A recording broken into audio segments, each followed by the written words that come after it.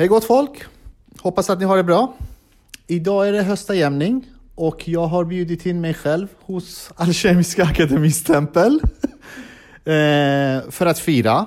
Och jag vet faktiskt inte hur vi ska fira det, förutom att jag ser att de har förberett lite elixir som jag ser fram emot. Där börjar Katarina med sina droppar. Och sen kommer jag helt enkelt lämna ordet till Tommy och Katarina så att de kan få berätta hur vi ska fira denna underbara dag. Denna underbara dag, höstdagjämning 2021, anno domini. Höstdagjämningen, som vårdagjämningen, är ju två makalösa högtider att fira för alla esoteriska vishetstraditioner, där ljuset och mörkret 2 gånger om året är i perfekt, harmonisk, dynamisk balans. Ja, förhoppningsvis perfekt. De är i alla fall lika starka, men vi vet ju med 2 krafter som är lika starka att de kan lika gärna vara i konflikt med varandra. Men nu tänkte vi öppna upp för att göra de här 2 krafterna lite mer kärleksfulla med varandra, så därför har vi tagit fram Isis elixir och Osiris elixir så att de får uttrycka de här 2 motsatta krafterna. Så vad säger ni? Mums! Tycker jag låter perfekt, och får jag då även nämna att det var min dotter som tyckte att ska ni fira höstajämningen, då måste ni dricka Isis och Osiris elixir. Ja. Så, skål! Skål! Och skål till alla där ute som lyssnar på oss också. Hoppas ni också har lite elixir i glasen. Ja, skål!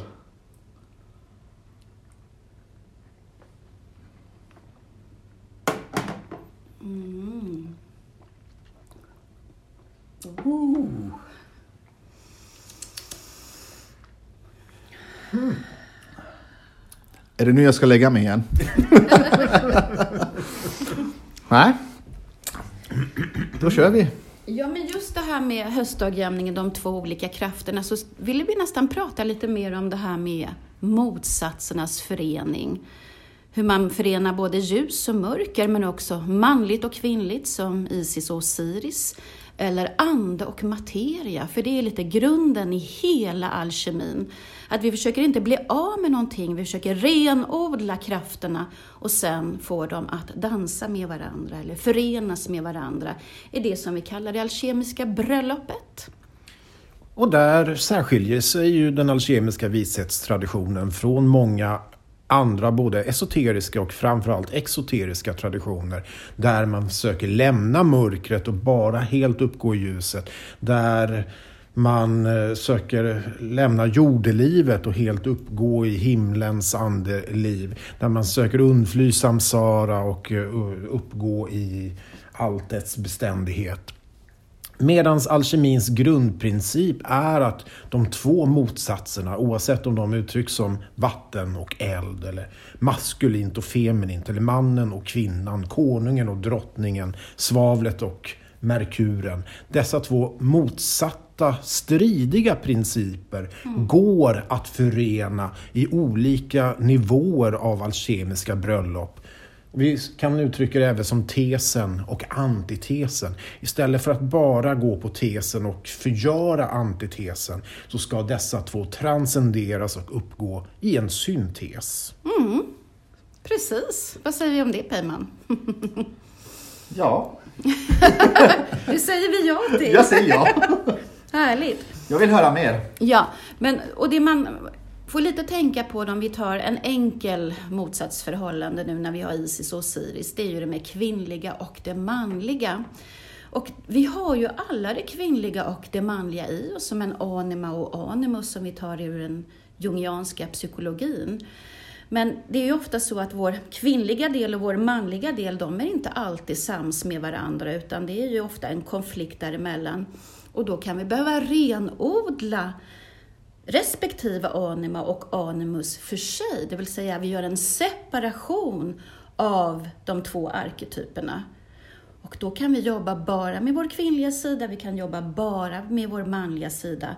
För att sen när de har blivit mera renade och transformerade, åter kunna föra dem samman igen, en koagula.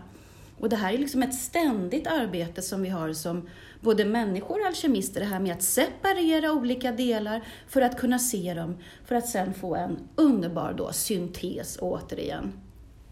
Så vi skulle kunna säga med andra ord att vi har både Isis och Osiris inom oss själva. Verkligen. För att kunna jobba med de Ja. två sidorna. Och precis som i myten så vet vi att Osiris var tvungen att separeras från Isis.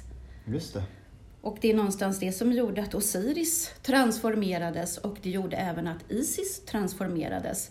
Och sen i någonstans slutändan så möts de åter i en ny form när de förenas och då föder fram Horusbarnet som vi kan se som självets arketyp eller den gudomliga guldet, barnet. Okay. Och precis som vi har både det maskulina och det feminina inom oss så har vi även ljuset och mörkret inom oss. Där vi som då på olika sätt arbetar med andliga vishetstraditioner ofta vill uppsöka ljuset och mer känna att vi blir lysande och emanerande av ljus och gudomlig kärlek. Men vi har likväl ett mörker inom oss. Och det är därför den här motsatsernas förening är så pass viktig. För tror vi att vi bara samlar in och emanerar ljus så tenderar vi att undfly vårt eget mörker snarare än att upplösa det, så projicerar vi mörkret och lägger det utanför oss själv på en annan person, på en annan tradition, på ett annat släkte. Och de får då bli bärare av allting som vi upplever är mörker och negativt och destruktivt. Men grundorsaken är då att vi lägger det utanför oss själva för att vi inte känner vårt eget mörker.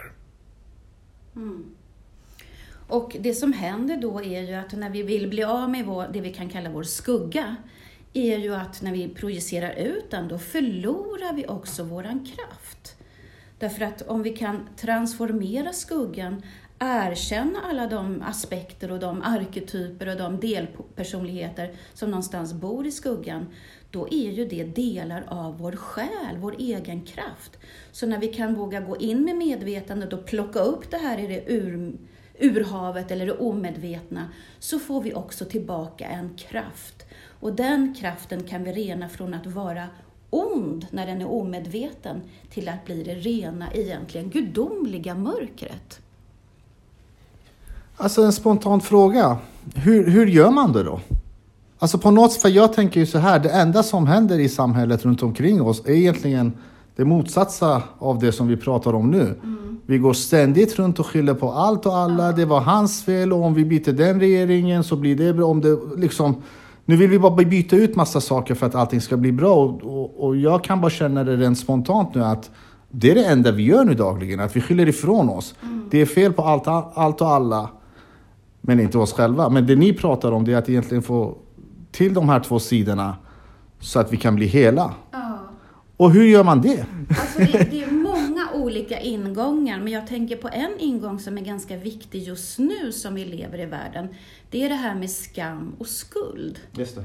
Därför att skam och skuld som vi får både av vår uppväxt och av omgivningen gör ju att vi förtränger stora delar av oss själva. Framförallt det som tillhör vårt mera djuriska jag eller den sexuella kraften. Eller den kraften som faktiskt är, som vi skulle kunna kalla egoistisk, men också gör att vi ser till våra egna behov och inte bara alla andra människor. Så lite är det att börja titta på vad är det den här skammen och skulden som gör att vi liksom hela tiden trycker undan delar av oss själva. Och när vi kan börja komma förbi den och faktiskt kunna känna skam och skuld. Mm. Och våga känna, för det är någonting som alla människor tycker är oerhört obehagligt. Mm. Men när vi kan känna det, då kan vi liksom komma tillbaka för skammen och skulden och se att det kanske ligger underbara krafter därunder som vi inte har vågat plocka fram av så många olika anledningar. En väg. En väg, ja. Nej, men eftersom det är motsatsernas förening så får jag väl ta en annan väg. Tillåta glädjen att infinna sig i sitt liv. Glädjen både från höga ting i ovan och låga ting i nedan. Glädjen av att känna att vi är vårt själv. Alltså vår högsta potential, även om det bara är för en millisekund. Men glädjen också att egot eller jaget eller vår animaliska själ kan hänföra sig i en god middag eller göra någonting som inte gör världen bättre i stort, men som är glädjefylld och passionerad i stunden. Utan att då heller förtränga och förtrycka den aspekten. För det är ju en grundkomponent. Ska vi lära känna oss själva, och det är ju någonstans grundnyckeln i det här. Människa, lär känna dig själv. Då måste vi erkänna både vårt eget höga, vårt eget låga, vårt eget ljus och vårt eget mörker, vår egen feminina sida och vår egen maskulina sida, etc. Och någonstans se att de både har styrkor och brister. De både har någonting som är livsbejakande och någonting som är dödsbejakande.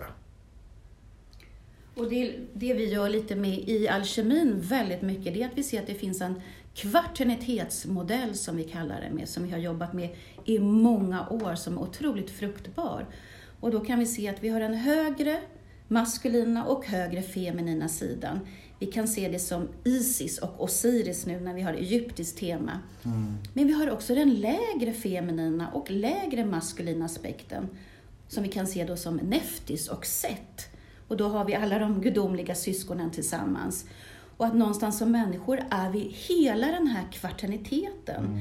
Och så länge vi bara tror att vi är en del, exempelvis den höga maskulina Osiris eller Kristuskraften, och förtränger de andra, så tappar vi delar av oss själva och blir obalanserade. Så det här med att jobba med en kvartanitet är oerhört viktigt och jätteheliggörande. För då kan vi liksom förena alla de fyra och skapa balansen, och det är någonstans kvintessensen, det femte elementet. Och det är ju det som är den här heliggörande kraften som egentligen både genomsyrar oss men också hela skapelsen. Och på så sätt så kan vi göra gott, apropå det du sa. Du sa någonting annat också där, Tommy. Du sa att man ska kunna ta in glädjen för stunden. Ja. Då tycker jag att vi gör det nu och skålar lite till. med elixiret för stunden. tar vi det för stunden. Jag har väntat på det här. Skål! Tommy var inte glad för hans var slut. Är det så? Ja, men då fyller vi på Tommy så. Och också känna sorgen i stunden. Ja. Att få känna det också, så vi såg ju hur ledsen Tommy var här nu. Men ser nu Men jag hur är snabbt det kunde gå. Och åtgärda. Skål! Skål. Skål!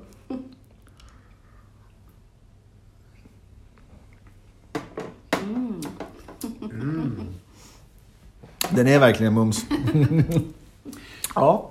Klassiskt inom mysterietraditioner, det är ju att dagjämningarna, tidpunkten för ljusets och mörkrets balans, eller när de är lika starka från vår jordiska tillvaro. Det var ju då esoterikerna och adepterna behövde arbeta med att manifestera motsvarande balans mellan den synliga och den osynliga världen. För att just under dagjämningarna så såg man att då är det extra viktigt att lägga basen eller grunden för att mörkret inte ska ta över för allt ljus, eftersom mörkret i det yttre nu kommer att ta över allt ljus till dess vi når vintersolståndet och det är som mest mörker innan pånyttfödelsen sakta börjar. Och det här att hitta den inre och yttre balansen, alltså balansen mellan det inre livet och det yttre livet, mellan både våra tankar och våra handlingar eller våra känslor och vårt utåtagerande.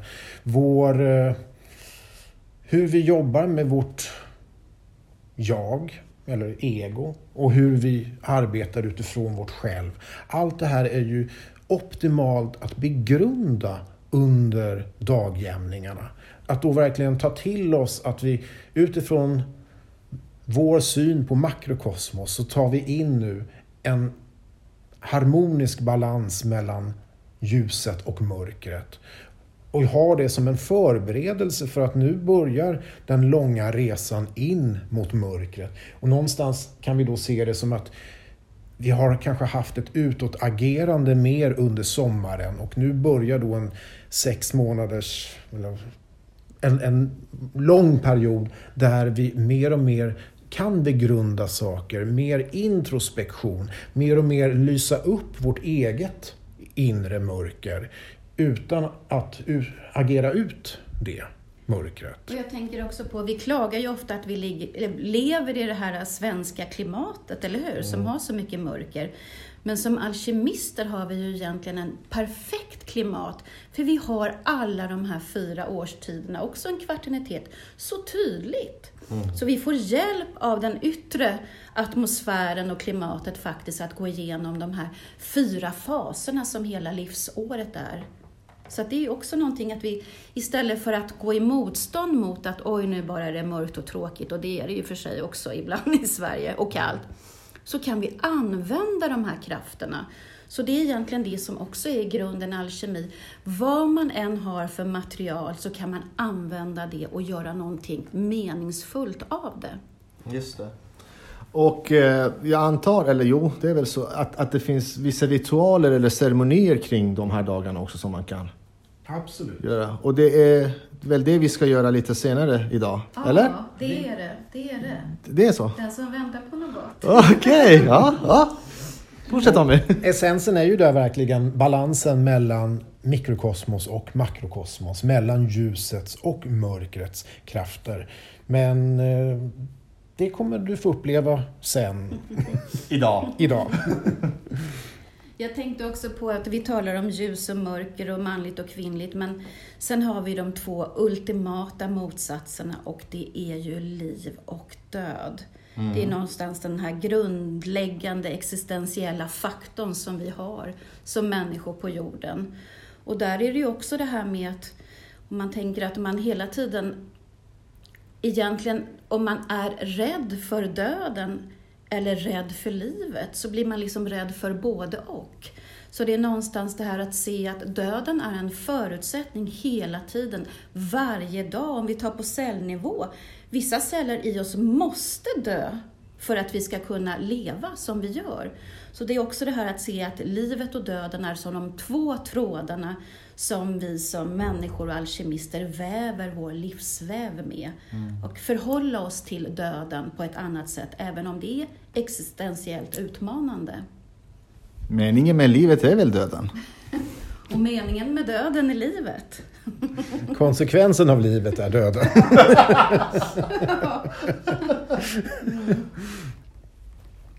Nej, men jag tänkte på, du spelade en liten vad ska man säga, en liten ljudfil för oss. Ja. Som var väldigt fin, som handlade just om det här med 2 bebisar som ligger i magen. Just det. Och som ser på den ena bebisen, den manliga, som klart är lite mer rationell, och den kvinnliga var lite mer öppen, eller hur? Och hur de såg då på vad som skulle hända efter födelsen. Där den manliga bebisen trodde att nej, men då är allting slut. Men den kvinnliga trodde att det kan vara någonting efter födelsen. Det var en fin bild på hur man vänder på allting. För det är ju så vi hela tiden håller på att fundera kring vad händer efter döden nu när vi lever. Och öppna upp för möjligheten också att vi som alkemister också kan se att vi kan ta oss mellan den här hinnan mellan liv och död. Nu går vi ju mot allhelgona sen senare i hösten när hinnan är som tunnast. Det här med att våga utforska den här slöjan mellan världarna. Det är också en väg som vi kan komma in i och lära oss att möta döden och kanske också möta de som är döda. Dit kommer vi. Dit kommer vi. Men vad känner du själv? Hur bra kontakt har du med ditt ljus och ditt mörker? Bättre idag än vad jag hade förut, kan jag säga. Och det har jag egentligen, utan att göra reklam, så har jag själva utbildningen, alltså alkemiutbildningen att tacka för att en av de faserna så handlar ju just om det här som vi pratade, och det är därför jag sitter så tyst och tänker så, men vänta nu, det här var ju i utbildningen, men nu har vi det och vi firar det idag. Så att Jag kan ju säga att jag hanterar det betydligt bättre idag. När jag har kunskapen och vet vad det handlar om. Just det här som du pratade om, Katarina. Det feminina och maskulina, liksom båda sidorna. Så idag hanterar jag det bättre än vad jag gjorde förut. Och jag kan se det klart och tydligt att varför jag inte kunde hantera det förut. Det är för att jag inte hade kunskap. Jag var ju förvirrad. Jag visste inte varför jag betedde mig så som jag gjorde. Och det kan jag tänka mig att de flesta gör idag. För att kunskapen finns inte. Jag menar, är du nere idag så vet du inte vad det beror på. Och då börjar man skylla på allt annat. Att men jag har sovit dåligt till att börja med. Hade inte han sagt så hade inte det blivit så. Alltså massa ursäkter brukar det bli. Och det hade även jag. Det förnekar jag inte. Men idag hanterar jag på något annat sätt. Har jag en dålig dag, då börjar jag titta mer på mig själv. Vart är det skon klämmer? Varför är jag på dålig humör? Beror det verkligen på att jag har sovit dåligt? Ja, det kanske det gör. Är det någonting annat som har irriterat mig? Så att jag kan lättare balansera idag, men jag kan inte säga att jag är klar. Jag har lång väg att gå. Och det ser jag fram emot. Både i mitt eget liv och via själva utbildningen. Som jag har mer att få mer kunskap och hitta nya vägar och få balans i mitt eget liv. Ja. För det är så värdefullt. Att må bra är så värdefullt. Och nu är det jätteroligt, för du har ju gått distansutbildningen första år. Ja. Men nu, du kommer ju verkligen göra en dubbelgrej. För nu börjar ju du den fysiska utbildningen i helgen också. Ja, där du kommer gå igenom de här, men också med andra människor och i grupp. Ja, så då har du verkligen en gedigen grund när det gäller det här första året. Eller det ser jag verkligen fram emot. Ja. Det gör jag. Det gör vi också. Tack. Ja. Ja. Och det du antyder någonstans, det är ju att ser vi världen som väldigt svart eller vit? Och det kan vi ju alla ha dagar när vi verkligen gör. Att vi vaknar upp en måndag och allting är svart eller blått. Traditionellt då, att vi känner oss nedstämda. Och sen kan det bero på att vi har sovit dåligt, eller det var en månfas, eller det var något annat. Det var någon partner eller kollega som har sagt något elakt. Och då är hela tillvaron svart. Och sen nästa dag, då är hela tillvaron vit och vi känner oss hoppfyllda och glädjefyllda. Och sen kastas vi någonstans mellan det svarta och det vita. Och ofta då så upplever vi ju omvärlden som antingen har någon helt rätt. Eller så har någon helt fel. Och det är någon galen politiker som är helt fel. Och det är någon annan politiker som är frälsaren. Helt rätt. Så det finns någonstans konsekvensen av att vi lever i en tudelad dualistisk värld. Där livet och döden är de två yttersta motpolerna som ljuset och mörkret. Lever vi i en sån oerhört svartvit tillvaro, då blir vi väldigt lätt offer för ödets nycker. Och vi kastas fram och tillbaka både i vårt inre och i vårt yttre. Och det ser ju vi som fördelen med att arbeta då inte bara med ljuset och mörkret, eller det maskulina och det feminina, utan som Katarina har presenterat då, en kvartanitetsmodell där det finns en ljus maskulin sida och det finns en ljus feminin sida, men det finns också en mörk maskulin sida och en mörk feminin sida. Och kan vi bara, det är fortfarande svartvitt, men det blir mer av en gråskala som börjar få ett färgspektrum i sig. Och då kan vi se att den här låga maskulina sidan exempelvis, som vi kan ofta med god rätt förfasa oss över i samhället när framförallt män beter sig på ett otroligt hemskt sätt. Men när vi förstår att den här låga maskulina sidan som de kanske är specialister på att uttrycka, även vi har en låg maskulin sida och den behöver inte vara destruktiv. Den blir destruktiv om den blir allenarådande. Men om den kan samverka med de tre andra, både med den ljusa maskulina men med bägge även feminina sidor, då kan vi då se hur den låga maskulina sidan är perfekt när vi ska skapa i materien. Just det. Där hade jag faktiskt, utan att gå in på detaljer och se för mycket, men jag nämner det ändå trots att vi spelar in podden, för att inte glömma. Men där skulle jag vilja ha din hjälp, Katarina. För att jag har ju stött på det som Tommy pratade om nu under själva utbildningen. Och det har jag haft som tanke, som sagt, jag nämner det nu, men det spelas ju in så jag säger inte allt för mycket. Men jag kände att i den processen så skulle jag behöva ha hjälp utifrån för att få kontakt med alla de här 4 olika aspekterna, alltså de höga och de låga, både i feminin och maskulin. Är det något som du skulle kunna hjälpa mig med någon session eller någonting i utbildningen, alltså separat utöver det? Absolut, och det är ofta så att de deltagarna som går utbildningen ofta vill ha ett mer personligt arbete, och då kan man bara gå in och göra en session kring just det och jobba med kvartiniteten. Så det kan man göra? Ja, okay. Och då är det ju inte bara att vi har, vad kan jag säga, arketyperna, de gudomliga arketyperna, vi kan också hitta våra egna arketyper, hur vi uttrycker de här 4 sidorna, så absolut.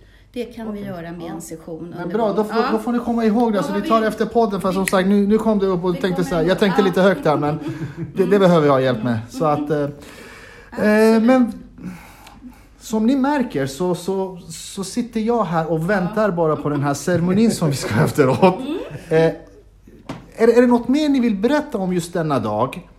Eller kan vi kanske börja avrunda, gå över till ceremonin? Nu vet jag inte hur vi ska få in det här med ceremonin i podden. Det blir ju lite svårt. Men vi kan avrunda det med att, framförallt nu när det är dagjämning, men någonstans har vi ju som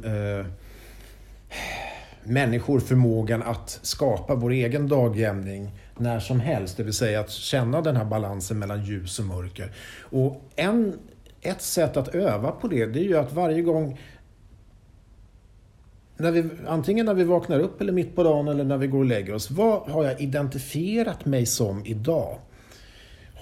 Och kanske utifrån en personlighetsaspekt eller en delpersonlighet. Har jag varit en driftiga? Har jag varit en lata? Har jag varit en försummade? Har jag varit en älskande, passionerande? Och försöker då se, vad har huvuddraget idag varit? Och vad är dess motsats? Och då försöka känna in motsatsen. Så har jag varit den som bara har utstrålat kärlek idag. Gå in i den motsatta delpersonligheten. Den som kände sig övergiven eller blev utsatt för hat. För den finns också. Vi upplever den inte idag, men det är en del av dagen som motpol. Eller om jag känner att idag har jag varit, alltså mitt jag-medvetande har varit så skarpt. Hur står det i relation till mitt själv? Har självet varit med? Eller idag har jag varit helt uppe i mina tankar. Intellektet har fått verka hela dagen. Hur förhåller jag mig till mitt känsloliv? Eller idag har jag bara tänkt på döden för inre eller yttre omständigheter. Jaha, men hur förhåller det sig till livet? Och gå in i dess motsatta aspekt. Eller idag har jag känt mig som en fullkomlig människa. Är det så du känner idag, Tommy? Ja, vi stoppar där. Jag skojar. Det var lite... En fullkomlig människa. Det var en väl fullkomlig underbart. människa. Så hur förhåller jag mig till gudomen? Eller till min änglasjäl? Eller idag har jag varit jorden personifierad. Hur förhåller jag mig till himmelen? Att verkligen känna in, vad har varit huvuddraget idag som jag verkligen känner att jag har levt ut. Och då gå in i dess motsats eller antites.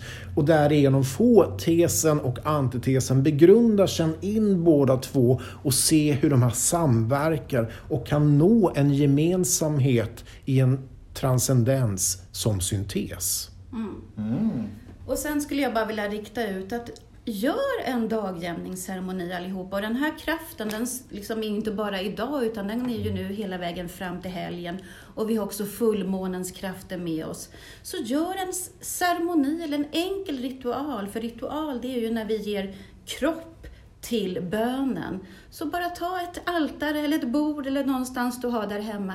Ta ett uttryck för ljuset, ta ett uttryck för mörkret. Känn in dem på det sättet som Tommy precis förmedlade här. Och någonstans se vad är syntesen däremellan. Och förena motsatserna. Så att vi uppnår ett litet alkemiskt bröllop nu på höstdagjämningen. Kul, spännande.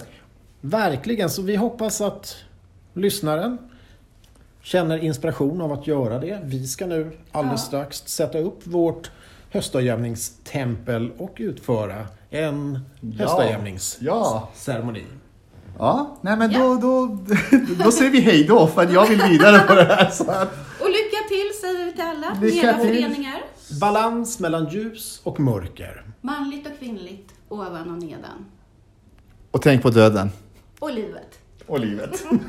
Tack så mycket. Tack så mycket. Hej då. Hej då.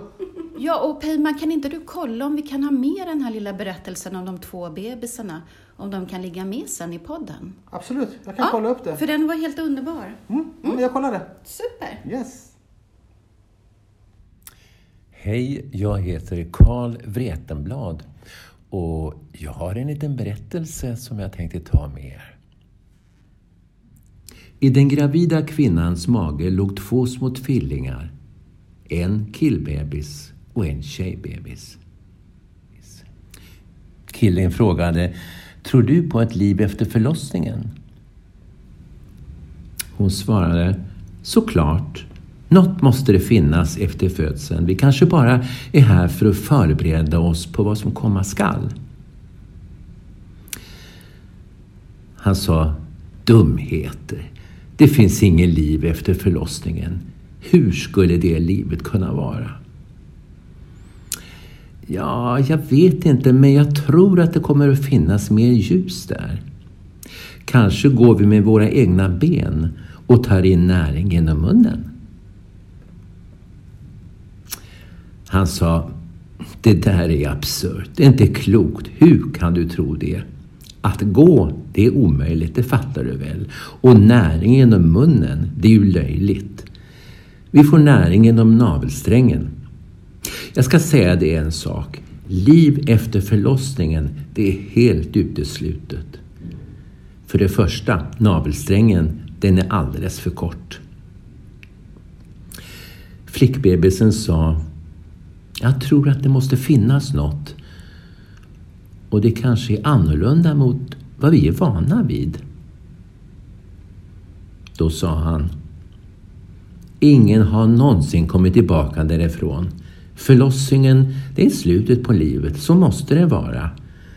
Och när det kommer till kritan så är livet inte mer än en osäker existens i mörker som inte leder någonstans. Flickbebisen reflekterar högt. Jag vet inte i princip hur livet efter förlossningen kommer att vara, men jag är säker på att vi kommer att träffa mamma och att hon kommer att ta hand om oss. Mamma? Tror du på mamma? Och var tror du att hon är nu? Var? Överallt runt omkring oss. Det är av henne vi lever. Utan henne skulle den här världen inte finnas. Jag tror i alla fall inte på det. Jag har aldrig sett mamma och därför är det logiskt att hon inte existerar. Men ibland, när vi är riktigt tysta, då kan du höra henne sjunga eller känna hur hon påverkar vår värld, eller hur? Jag tror i alla fall att det finns ett riktigt liv som väntar på oss och att vi just nu bara förbereder oss för det. Eller vad tror ni nu? Vad tror ni? Tack för ordet.